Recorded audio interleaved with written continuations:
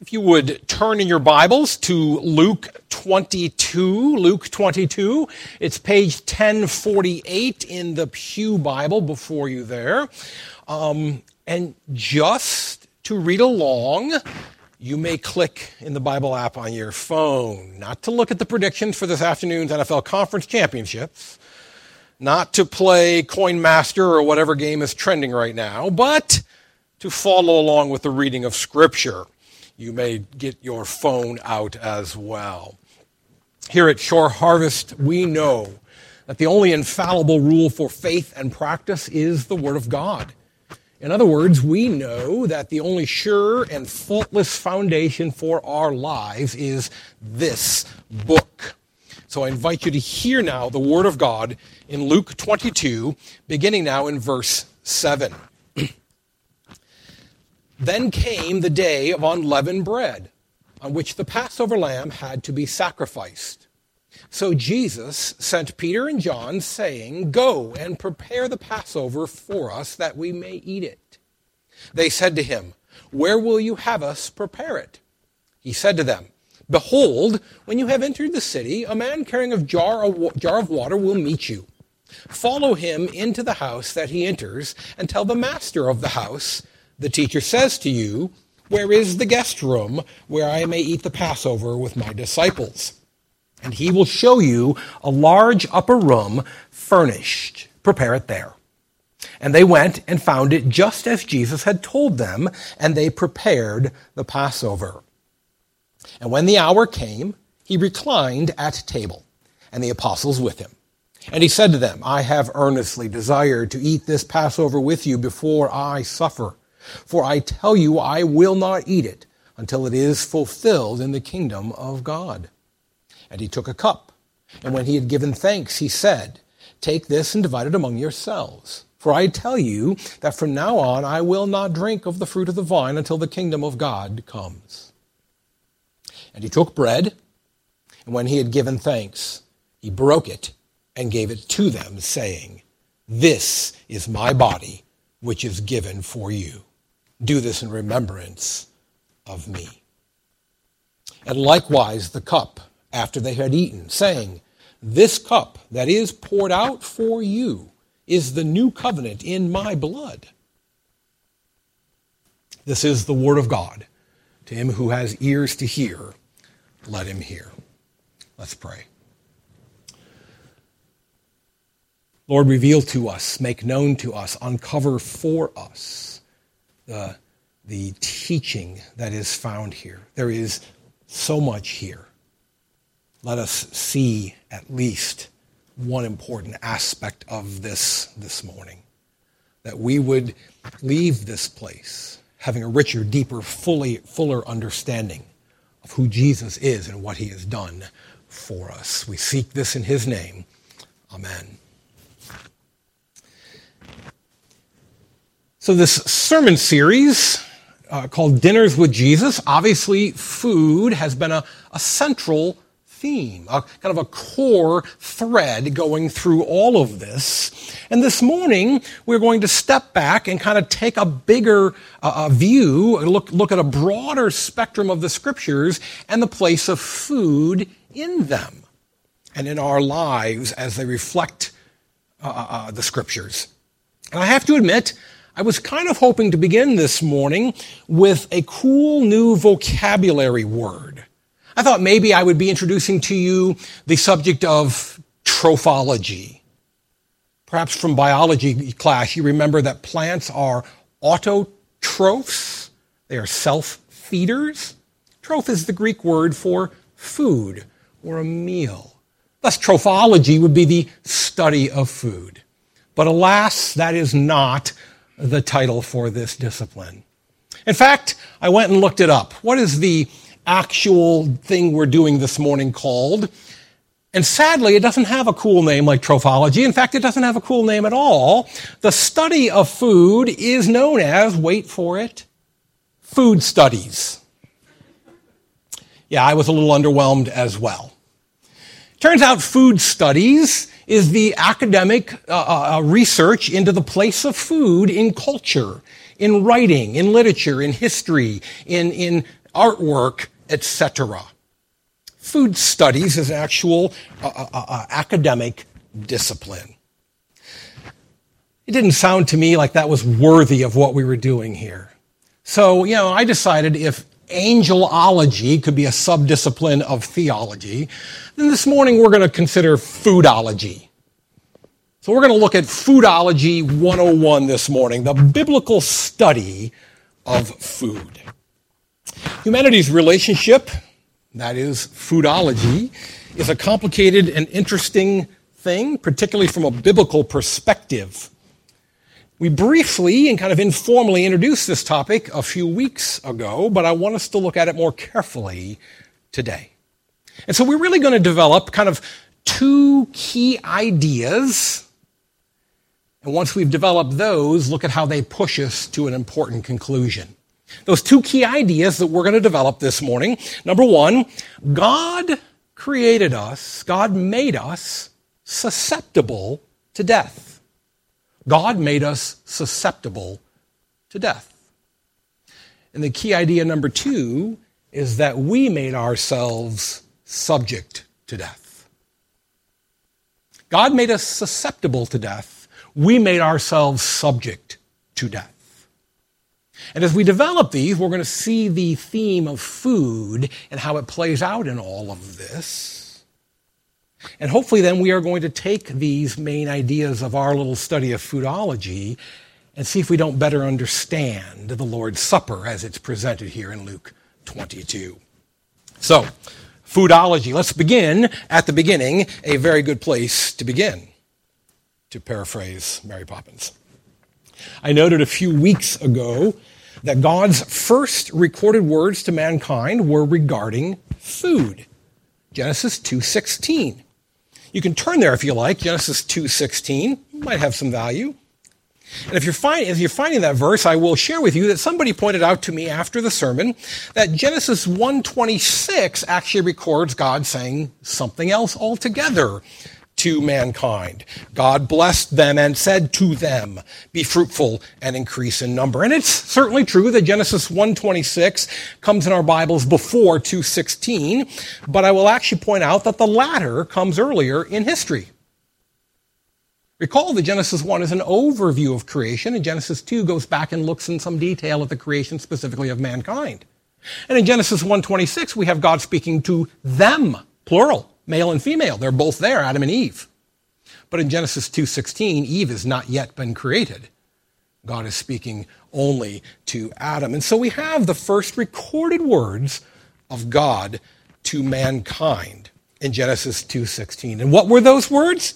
You may eat, surely eat, of any tree in the garden. You may surely eat of every tree in the garden. We need to draw out from that some of the implications for our study of food. As I said, the first point we're going to make is that God made us susceptible to death. While we are like God in many ways, when it comes to our mortality, we are not the same as God. God cannot die. God's being cannot cease to be. God is impervious to death, destruction, diminishment, non-being. Our being is inherently different.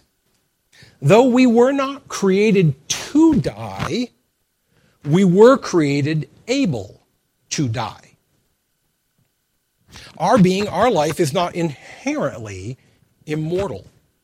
Even our souls, we often speak of the immortality of our souls, but they are still of a different type of immortality than God's.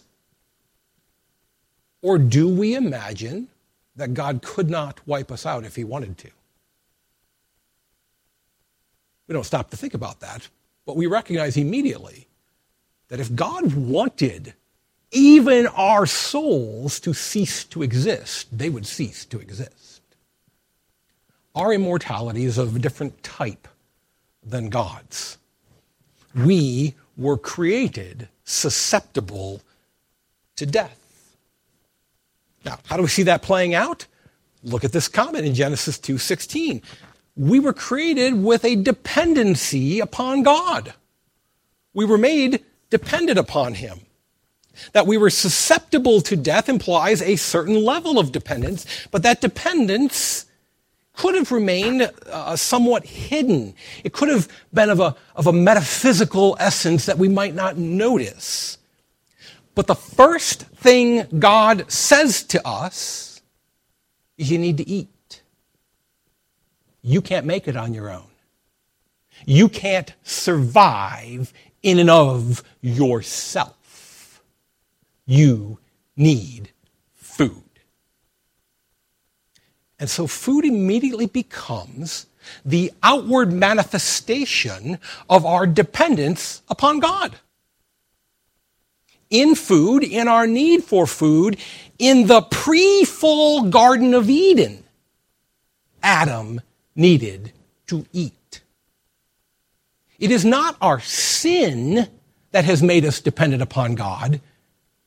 It is the essence of our being that we are dependent upon God. For without him, we would not be. And without him, we cannot continue to be. God made us dependent beings. But, and this is kind of my subpoint B, God blessed us in that dependence. Our dependence is not an onerous or difficult dependence. Ironically, the Lord of all the universe does not lord over us our dependence upon him. He doesn't make it something unpleasant. This is not a drudgery or a humiliating hoop that we have to jump through.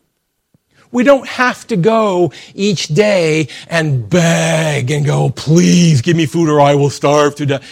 It was just there. It was there. Take, eat. God made us dependent upon him, but did so in a gracious way.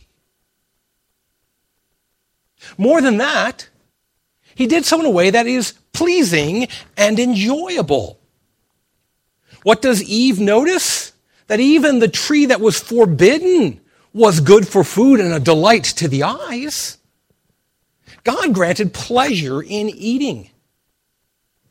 And by the way, not for nothing, you think eating is fun and pleasurable now? In a world where food is contaminated, where our taste buds don't work like they should, imagine how much more enjoyable eating was in the garden. And how enjoyable it's going to be in eternity. So, now, atheists would have us believe that things like taste and smell, they weren't primarily to bring pleasure. Rather, they developed, they evolved so that we would avoid that which was bad for us. You open the milk carton. Whew, that stinks. Actually, my nose failed me one time. Popped open a milk carton, chugged it. There were chunks in it. It was so spoiled. It was terrible. But an atheist, an evolutionist would have us believe that's what your smell and taste does. So you don't accidentally take that which is harmful for you. It developed evolutionarily to protect us and keep us alive. If that's true, then I would propose that it would be reasonable that we would find certain things distasteful, but nothing tasteful. If we're to be protected from that which might be harmful, spoiled, rotten, decaying, then we need only to be able to smell or taste that which is bad. And there would be no place for the pleasure we find in smells and tastes. But, some atheists might argue, but by finding pleasure in it, we evolve to be drawn toward food. We need it as nutrition. And so this taste evolved so that we would eat what we should eat. If that's true, then a Boston cream donut would be a superfood, not kale. I mean, come on. There's just no way that's the case. But God in his grace to us, even in our dependence upon him, he made a world in which we could manipulate the things he's created so that we would have Boston cream donuts. You see, it is not a case that we find the bad foods to be distasteful, but rather it's that we find good foods to be very tasteful. That steak I had for Christmas dinner, That was it buttered chicken that Becky made last night, very good. We find pleasure, we find satisfaction, we find joy, even in our dependence upon God. He was gracious to us in this way. The implications of this reality are nearly endless, but I'd like to point out just a few. For many of us, it speaks to the flawed affection we have for food. It means that comfort food might, not for sure, if we are not careful, it can cross a line. When the gift, rather than the giver, becomes our solace, have we not exchanged the glory of the immortal God for created things? Are we not running to food as the end and goal, failing to see that food points us to our real need, the Creator? More to the point, Jesus does not refer to your mom's baked mac and cheese as the comforter, nor to Ben and Jerry's. The good gifts from God must never replace God. We should not be seeking comfort in food in and of itself, but finding in it the grace of God and be going to him. Sometimes we lean inappropriately upon food for comfort. Other times we demonize food. Prohibition 100 years ago demonstrated the limits of that worldview. Alcohol is not inherently the problem. Our abuse of it is. Boston cream donuts are not inherently the problem. Praise God. It's our abuse of them that is the problem. We must not demonize God's good gifts. To be sure, the enjoyment of food can become idolatry, just as the abuse of any other gift from God can be. But to disdain the good and enjoyable nature of his sustenance, of the sustenance he has provided, is a failure to rightly glorify and enjoy him. For how are we to enjoy God if we do not enjoy the good things he's made for us? So, this relationship between food and our lives and our human existence, this is a universally recognized thing. It's not like it's limited to biblical foodology, but rather food studies sees this broadly. Every civilization, if it has any artwork, any literature, even an oral tradition, every civilization has a place for bread in its symbolism and in its food studies. And bread is always a picture of provision, of sustenance, of the good that keeps us alive. And can you think of any culture without bread? I actually did a little research on this and I could not find a single culture that does not have some form of a bread or bread-like substance. And almost without exception, they're good. Whether it's the naan of India or the flatbread of Lebanon or the bagels of New York or the sourdough of San Francisco, it's all good. Bread is a symbol of God's good provision for us. From Mama's biscuits to Nana's garlic bread, bread is a blessing. It is an enjoyable sustenance. To speak of the symbolic significance of bread without also mentioning wine is to do food studies a disservice. Wine is not quite as culturally universal as is bread. There are, for example, some Asian cultures where wine is not used. Still, where wine does appear as part of a culture, it is always celebrated as a symbol of joy, of pleasure, of good times. God's goodness to us is never a mere sustenance, but it comes with the added blessing of enjoyment, of pleasure. Now, we were created susceptible to death, and in that way dependent upon God. And he met that dependence with pleasurable and enjoyable, tasteful food and drink. So Foodology 101, food points us to our need for God and to God's good and gracious provision for us. Main point number 2, we made ourselves subject to death. If God created us susceptible to death, we made ourselves subject to death. He made death a possibility, we made it a certainty. He made it avoidable, we made it inevitable. We moved death from the realm of theory into the realm of reality, and we did so through food.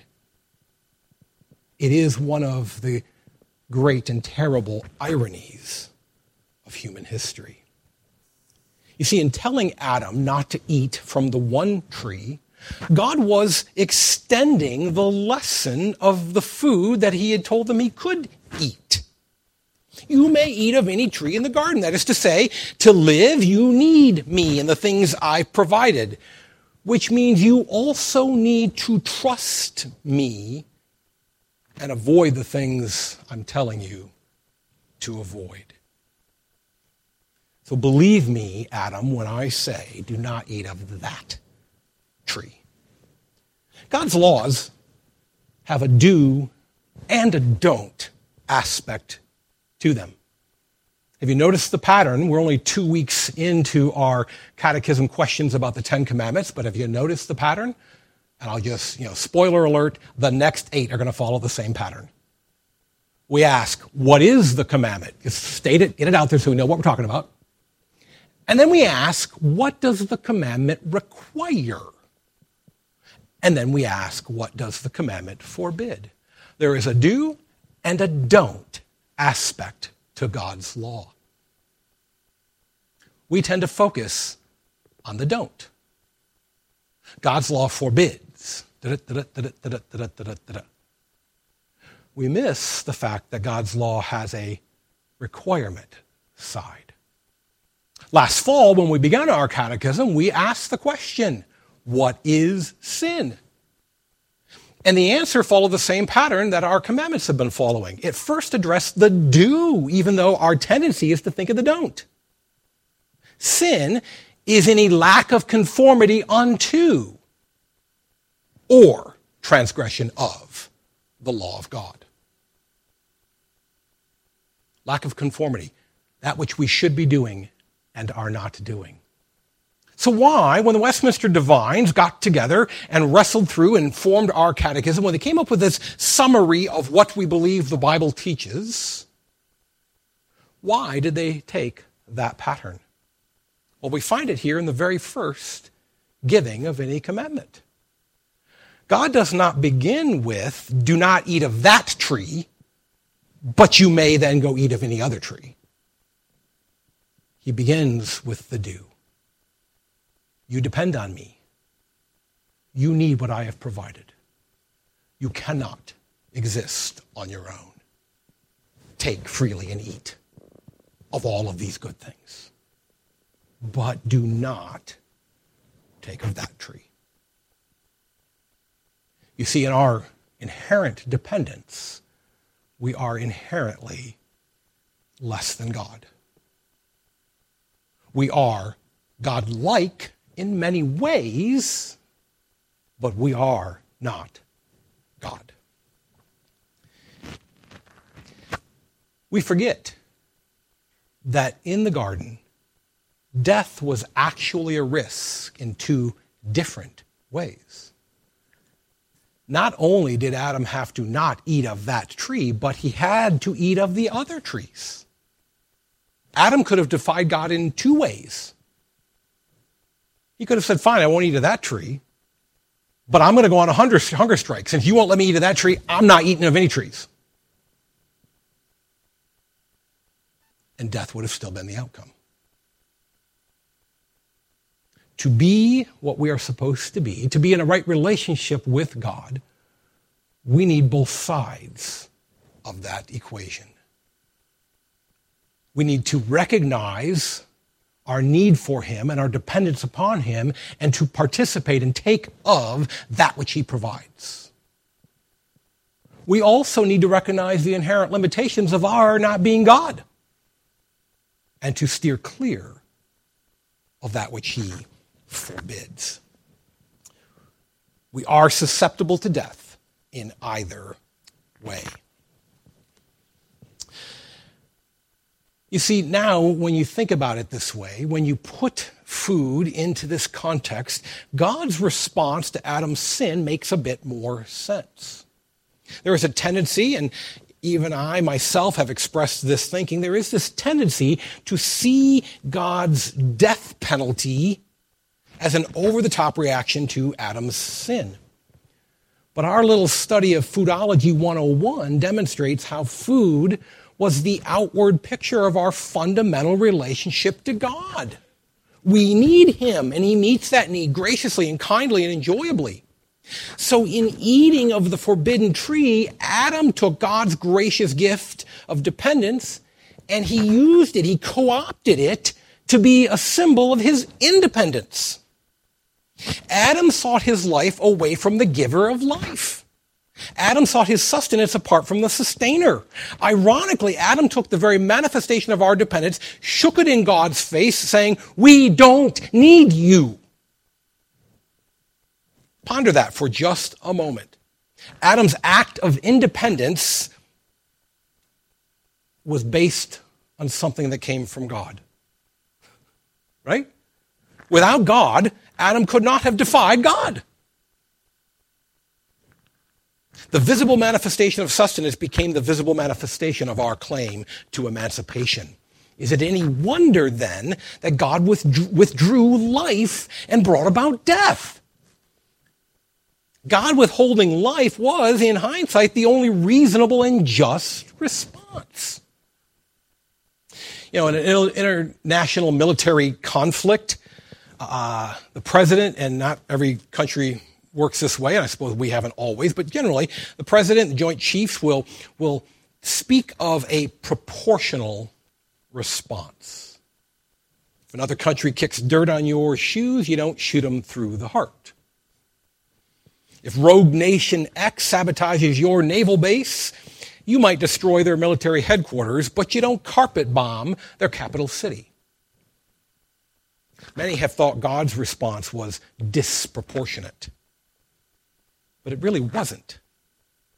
Adam trampled on the fundamental tenets of our relationship to God, of the very nature of our existence and his. And God simply upended that nature. You do not want to acknowledge your dependence upon me, then this is what you face without me. Foodology point number 1, God made us susceptible to death, dependent upon him, and that dependence was illustrated in the primacy of food. Foodology point number 2, by rejecting God's provision for our need, we made ourselves subject to death, under its sway, under its domination. And we did so through food. By the way, and not for nothing, so far I have leaned exclusively on the first 2 chapters of Genesis, but let's not imagine that this theme is not throughout the scriptures. The famines that drove Abraham, Isaac, and Jacob out of Canaan demonstrated man's dependence upon God, expressed in food. The manna that fell from heaven in the wilderness demonstrated our dependence upon God expressed in food. The bread of the presence in the tabernacle was symbolic of our dependence upon God. Psalm 23, we see food symbolizing God's generous provision. You set a table before me, my cup runneth over. The promised land, for that matter, was not a land of sports cars and flat screens. It was not even a land of manly men and beautiful women. It was a land flowing with milk and honey, richness and sweetness. A land where God would provide and sustain his people generously, graciously, enjoyably. I imagine there are many other examples. There is one other for sure. When it all wraps up, it wraps up at the marriage feast of the Lamb. This place of food in the Bible is incredibly important. And it is an appropriate subset of theology. God made us susceptible to death and then sustained us through food. We took that food, expressed our defiance of him, and made ourselves subject to death. So what does any of this have to do with Luke's account of the Lord's Supper?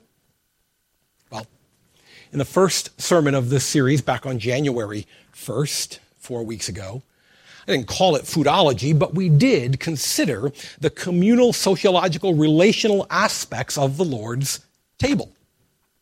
At that table, God chooses to identify with us. He chooses to be seen with us. We talked about how sharing a meal has meaning. In that sermon, in that text, we saw the implications of eating together. Today, I want us to consider the implications of eating. First, consider the context. The Lord's Supper occurs in the context of Passover. A whole sermon, or 12, could be dedicated to the topic of the Passover. But we will say this briefly. The Passover was the quintessential symbol of the link between food and existence, between food and life. That which had a seemingly perfect existence, a spotless lamb, was killed, its life taken from it. And the symbol of its life, the blood, was applied as an act of faith so as to protect, so as to sustain, so as to keep alive the believing household. And it was eaten, again, symbolic of giving life. And again, let's not imagine that eating lamb was a matter of course for them. It was most certainly not. This was one of the finest delicacies. You see, sheep and goats, they needed to be alive. They needed the wool to make their clothes. They needed the milk to sustain their lives. You don't kill lambs and eat them routinely. To do so would be to destroy your life in so many other ways. Did they eat sheep and goat? Sure. The occasional mutton, lettuce, and tomato sandwich, but it would have been an old goat that had served its purpose and died. Lamb was a delicacy. This is not a mere meal. This is the finest food available to them. The Lord's Supper came in the context of the Passover, which symbolized God's preservation of life served up in a delicious way. Again, we could spend a lot longer on the Passover, but we will move on. By the way, I am aware that there were some distasteful things at that meal as well. Having considered briefly the context, let's look now at what Jesus actually says with the elements of the Lord's Supper. Verse 19. Back in Luke chapter 22, verse 19. And he took bread, and when he had given thanks, he broke it and gave it to them, saying, "This is my body, which is given for you." What does given for you mean? Well, for 3 years, Jesus has been teaching the 12 things like this. The Son of Man came to seek and save the lost. The Son of Man came not to be served, but to serve and to give his life as a ransom for many.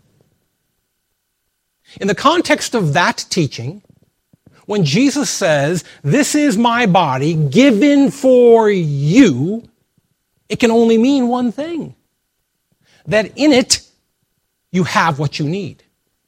That in it you have life. That in it you are sustained.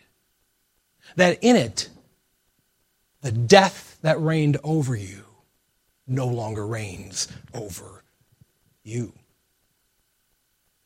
Foodology 101. Bread equals nourishment, sustenance, life. At our communion table, and sadly it's not here today, at our communion table we come not only to be identified with Christ, but to be sustained and kept alive by Christ. You see, that which was outside of God, that which he created, the trees in Eden, that which pointed to his sustaining power in the Garden of Eden, no longer points to him, but at the Lord's table is him. In case we were missing the message of where we find our sustenance, in case we were missing the message of where our dependence lies, at the Lord's table, Jesus says it plainly. "This is my body given for you." Had he withheld bread, the symbolism would have been, your life is over. By giving them bread, it was symbolic of here's life. By linking it to him, he makes clear, life is found in me. Your only hope of true sustenance is in me. Your only hope of true pleasure in living life is in me. And the cup? Again, Foodology 101, wine in most of the world points to pleasure and joy. We see this even in Jesus' own life, right? At the wedding in Cana, he converts the water to wine. Why? So the party could go on. So they could keep having a good time celebrating God's gift of marriage.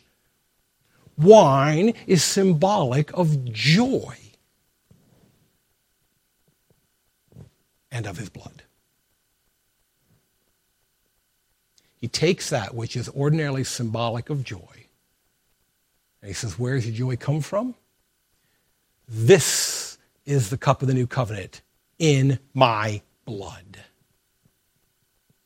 You want to truly live? You want to truly live a joyous life? You want to truly live a happy, contented, blessed life? You have to live in Jesus. You have to live in me, he says to the 12. This is not minimal, mere sustenance. This is not a picture of simply avoiding death. It is a picture of a return to the gracious kindness of a sustaining God. Christ comes to us with the sustenance we need and with the joy we desire. His blood poured out makes that joy possible. His blood, sealing a new covenant with God, restores man to the life that was lost in Eden.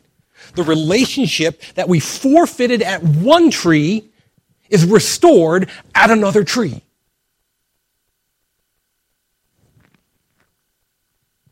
In week 1, we learned that communion was a picture of God's longing to be identified with us through a communal meal. Today, in our little brief study of foodology, we see that Jesus' sacrifice is the only true sustenance, meeting every spiritual need and promising that one day every physical need will be met as well.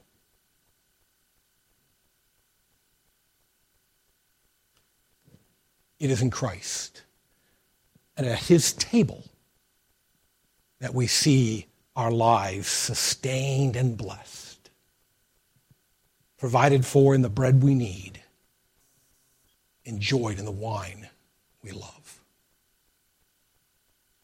At the Lord's table, we see a beautiful picture of Jesus sustaining us and blessing us. At the Lord's table, we see a great opportunity to glorify God and to enjoy him forever. Let's pray.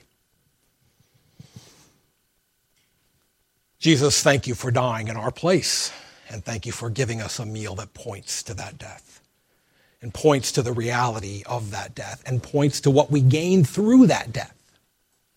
Thank you for your table at which we partake of this nourishment, this sustaining for our lives, and that we partake through your death, through your blood poured out. We see joy. We see hope. We see excitement. We see the promise of true life restored and renewed. We pray this in your name. Amen.